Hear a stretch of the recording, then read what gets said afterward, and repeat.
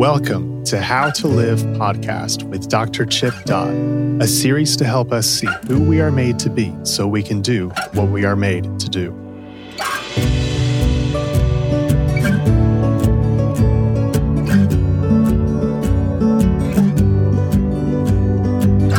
Hello, this is Dr. Chip Dodd with the How to Live podcast Uncut. Today I'm here with Stephen James, who is the Executive Director for Sage Hill Counseling. And he and I have written a book called Hope in the Age of Addiction, which we believe is very important, not just for the time we live in, but for the times we have lived in. So we have a series of podcasts we're going to be presenting. So hope you enjoy them and benefit from them. Thank you. Hey, Chip. Hey, Mr. Stephen James. How you doing today? I'm doing very well. I'm glad we're doing this together and in the big city of Murfreesboro, Tennessee. Murfreesboro. Yeah, that's right. Hometown. Hometown. Yes, sir.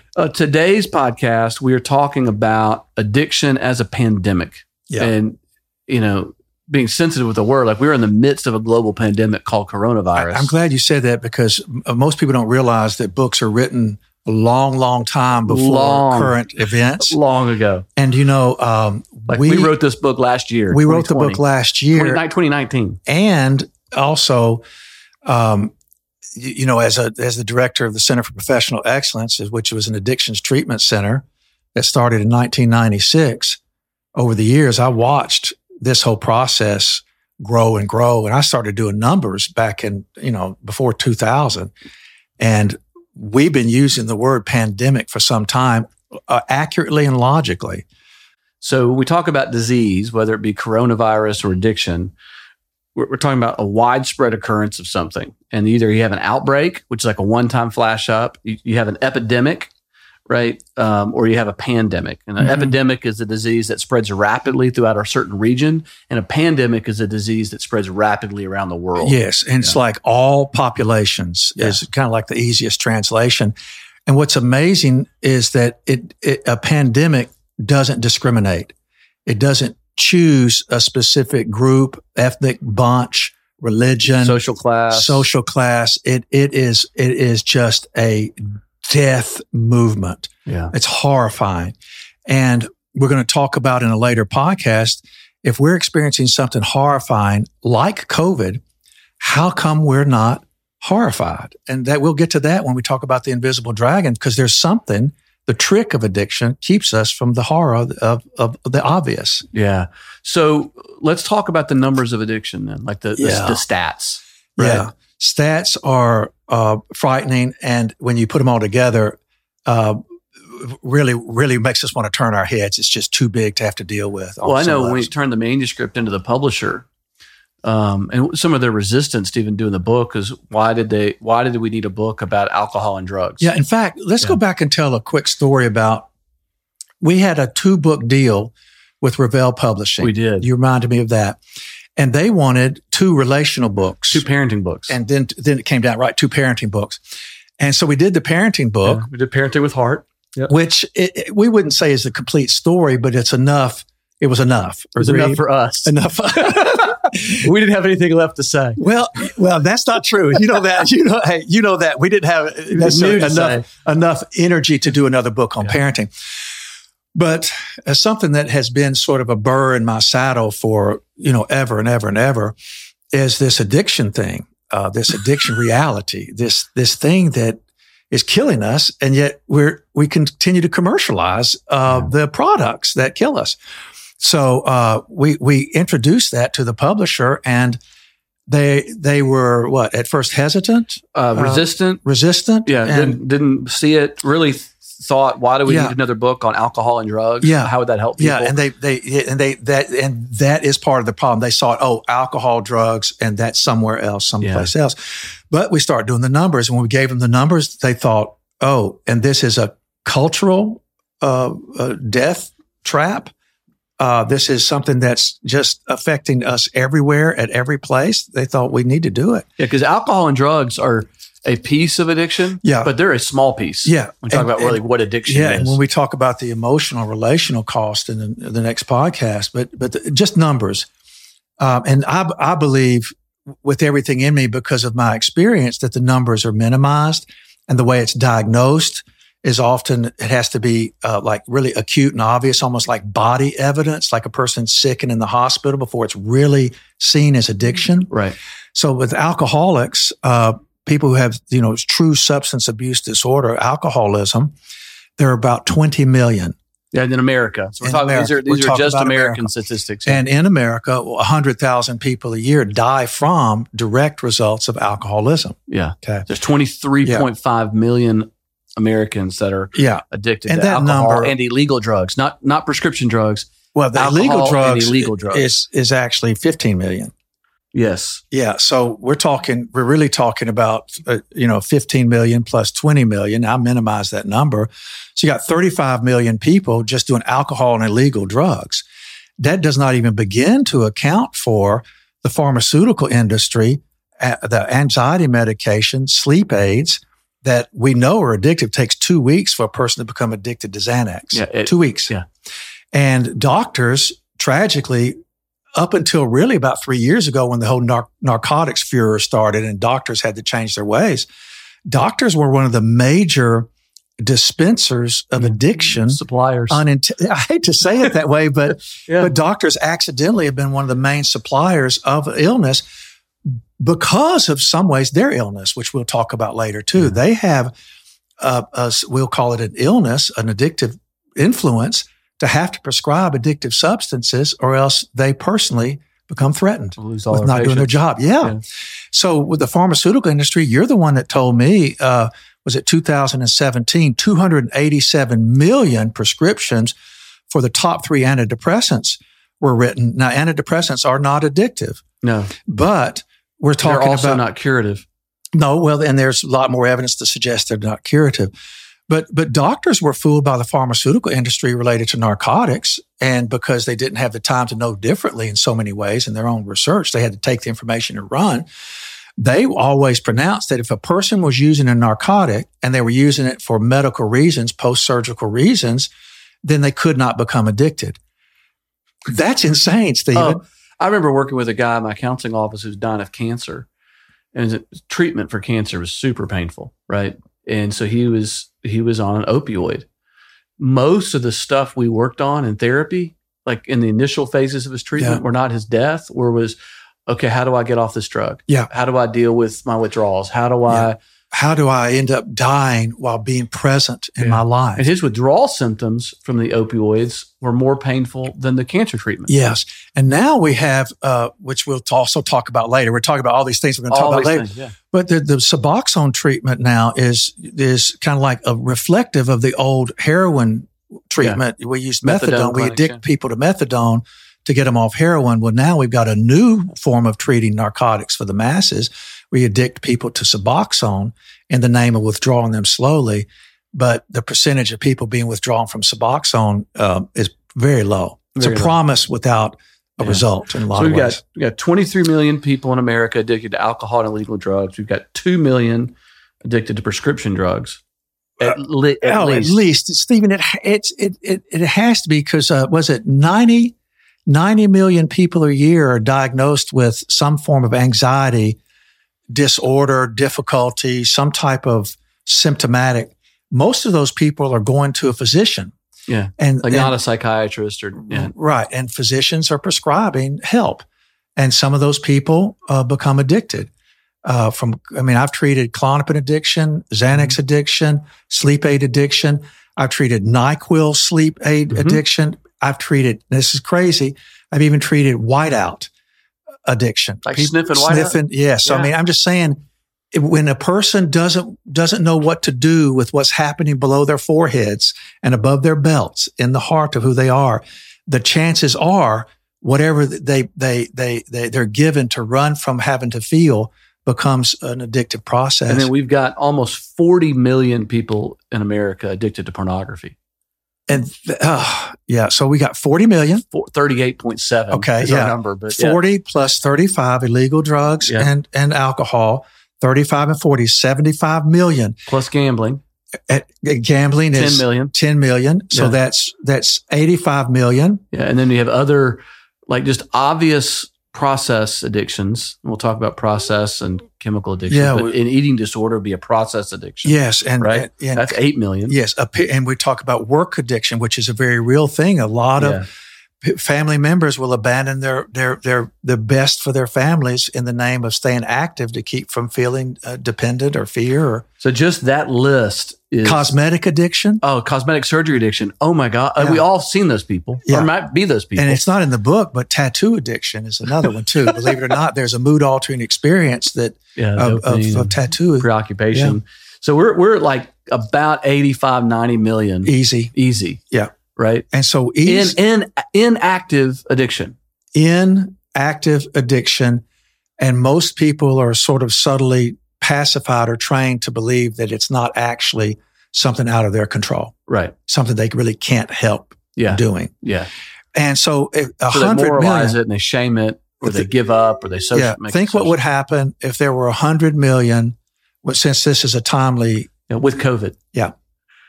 100 million people with flu.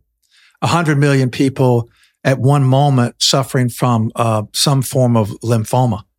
I mean, the outrage, the cry out, the anxiety disorders that would be flying out of that and depressive disorders. So it would expose how unrooted we are in terms of how we're made and how we're made to live too. So we've sadly, like, because people in addiction are like some of the most in pain people in the world. Pain's real. Right. Yeah, absolutely. And it's not phantom. Conservatively, everyone in active addiction is directly affecting at least 3 people who are also in pain because of the person in addiction. Yes, which we'll talk about. Right. Yeah. You know? And so we're talking about like the pandemic, the emotional, spiritual, psychological, and physical effects of addiction in America is well over 100 million people right now. Well over. And then if you talk about 3 people, that the emotional relational cost, 3 people per addict are detrimentally affected on an emotional, spiritual, and relational level, which means they're set up more prime for addiction. For an addiction, then you take 3, the minimal number, times, let's just say 90 million people are in active addiction. Stephen, that's the population of the United States minus children under 10. Right. That's a pandemic. Yeah. Now, how can it's more than a pandemic? Yeah, it is an acute crisis. It's more akin to the Black Plague than it's akin to COVID. Right. Okay. It makes COVID look like a child's game. Yes. What's amazing about that is that addiction has, regardless of its flavor, Baskin Robbins always had 31 flavors. Well, addiction has as many flavors as a crayon box. What is it, 164 crayons or something? There is many addictions, symptomatic expressions as there are, the most crayons you can possibly have in a box, right? Because humans are incredibly creative and addiction's incredibly effective. Yes, it works. Like it works. That's what makes it a problem. Because it actually works. And the amazing thing is but it comes out of a core. Just like all the crayons come out of the core 3 primary colors, Yeah. What is it? Red, yellow, and blue. Red, blue, yellow. Red. Okay, good. Yeah. So the 3 primary colors. But still, there's a core factor. There's a core influence. And that thing is also ignored because we keep trying to heal addiction through means that ultimately don't work. And it turns out that the core, the significant core of what causes, I'm putting that in quote marks, causes addiction is not knowing what to do with what we feel. Yeah. And it's a feelings disorder. Yeah. And our culture and the American culture, we treat it primarily as, we want to talk about it as a physiological illness. Which it is. But what makes addiction so hard to deal with is that before it's a physiological illness, most of the time, it's emotional, it's spiritual, it's psychological, and it's physiological. And then after a person's addiction is arrested, which we call abstinence, I mean, the person's acknowledged they have a problem. And so abstinence is required, withdrawal from the thing so that they can, we didn't even mention sugar addiction. Oh my goodness, carb addiction. Yeah. But in carbs, like you take a carb into your brain, it goes and past. Have you ever gone off sugar? Yes. The headaches I get? It goes past the blood-brain barrier in seconds. Make me irritable, restless, and discontent. Yes, just like dipping skull. Oh, God. I mean, it goes through the blood-brain barrier in seconds as fast as cocaine. Yeah. So will potato chips. Yeah. sugar hits. But the point is that when before a person becomes addicted, they're having emotional struggle, not knowing what to do with emotions because of ignorance, denial, and so on, or being raised around addiction. And then after abstinence, their same problem. So now I have to learn what to do. Exactly. If that second problem, which was the initial problem, isn't addressed, what's the option? Yeah. Find another addiction. And we'll talk a lot more about how addiction works in another episode of this podcast, but no one starts out to use a substance or a process or behavior to try to harm themselves or the people they love. They're just trying to feel better for a minute. They're just trying to feel human for a minute. It's safe. It's an action of creation. We're created to experience what the neuroscientists tell us now. We're created to experience social connection, to experience social contentment. Yeah. So love. In other words, security and love. There's a relational brain that is demanding to feel safe and comfort and a sense of peace, security, a place to return, a safe place, sanctuary. I mean, the brain commands us to seek it and find it.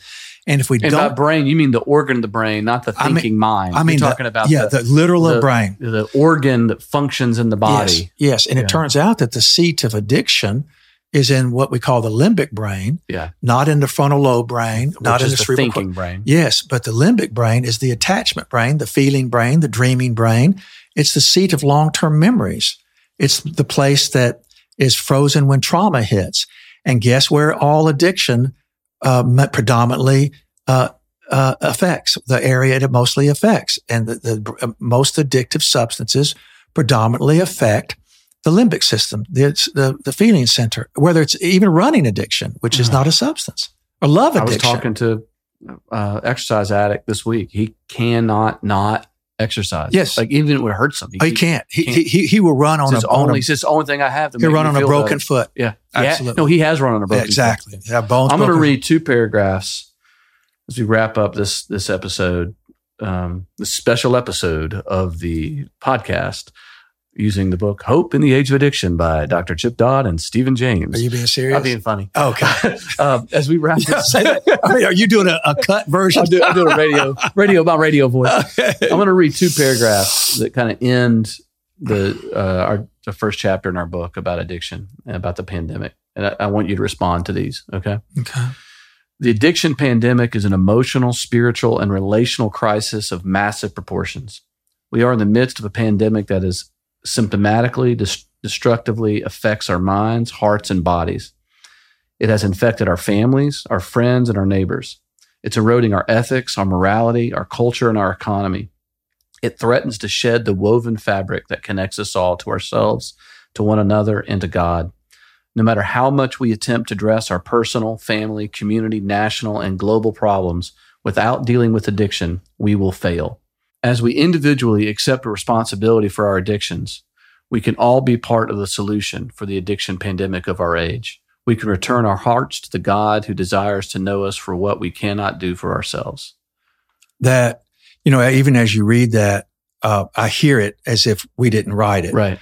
And it's so profound. I just sit still and almost want to begin to weep, like lament, like where are we? Where are we? Because we're at risk, tremendous risk. And what's amazing is, I did the book, The Voice of the Heart, 1,000 years ago now. You artfully edited that book. That's where we met. And that book talked about what we avoid and the solution to our avoidance, and that feelings are not our enemy, but we live in a culture that will do anything to avoid them. I mean, the 8 feelings, gladness, sadness, anger, guilt, loneliness, fear, shame, and hurt are the reasons we run away. And the answers, the beginnings of the answers to almost all of our problems is to face that you and I are created as emotional and spiritual creatures, heart and souls, created to do one thing in life. We're not self-made. We were made a certain way, and we're created to live fully. And living fully really does mean living completely and utterly from the ground up in relationship with ourselves, others, and God. We cannot help. In all the good and in all the hard. In all the good and all the hard, we stick together. We absolutely do. And we're created that way. And either we run from it, which ends up in addiction. Or we stand in it and find a way to find what addiction is doing for us in a genuine and pure fashion. I mean, from the very beginning, we've been using our frontal lobes, our brains, to hide out instead of using our brains how they were created to cry out. And I know that survival's a demand to scurry around like rats, but how we were created was to stand and thrive like human beings who have been touched by God. Thanks, Chip. Thank you, Stephen. We hope that you are benefiting from this podcast. If you are interested in more material from Dr. Dodd, please go to chipdodd.com or Sage Hill Podcasts. Thank you for listening.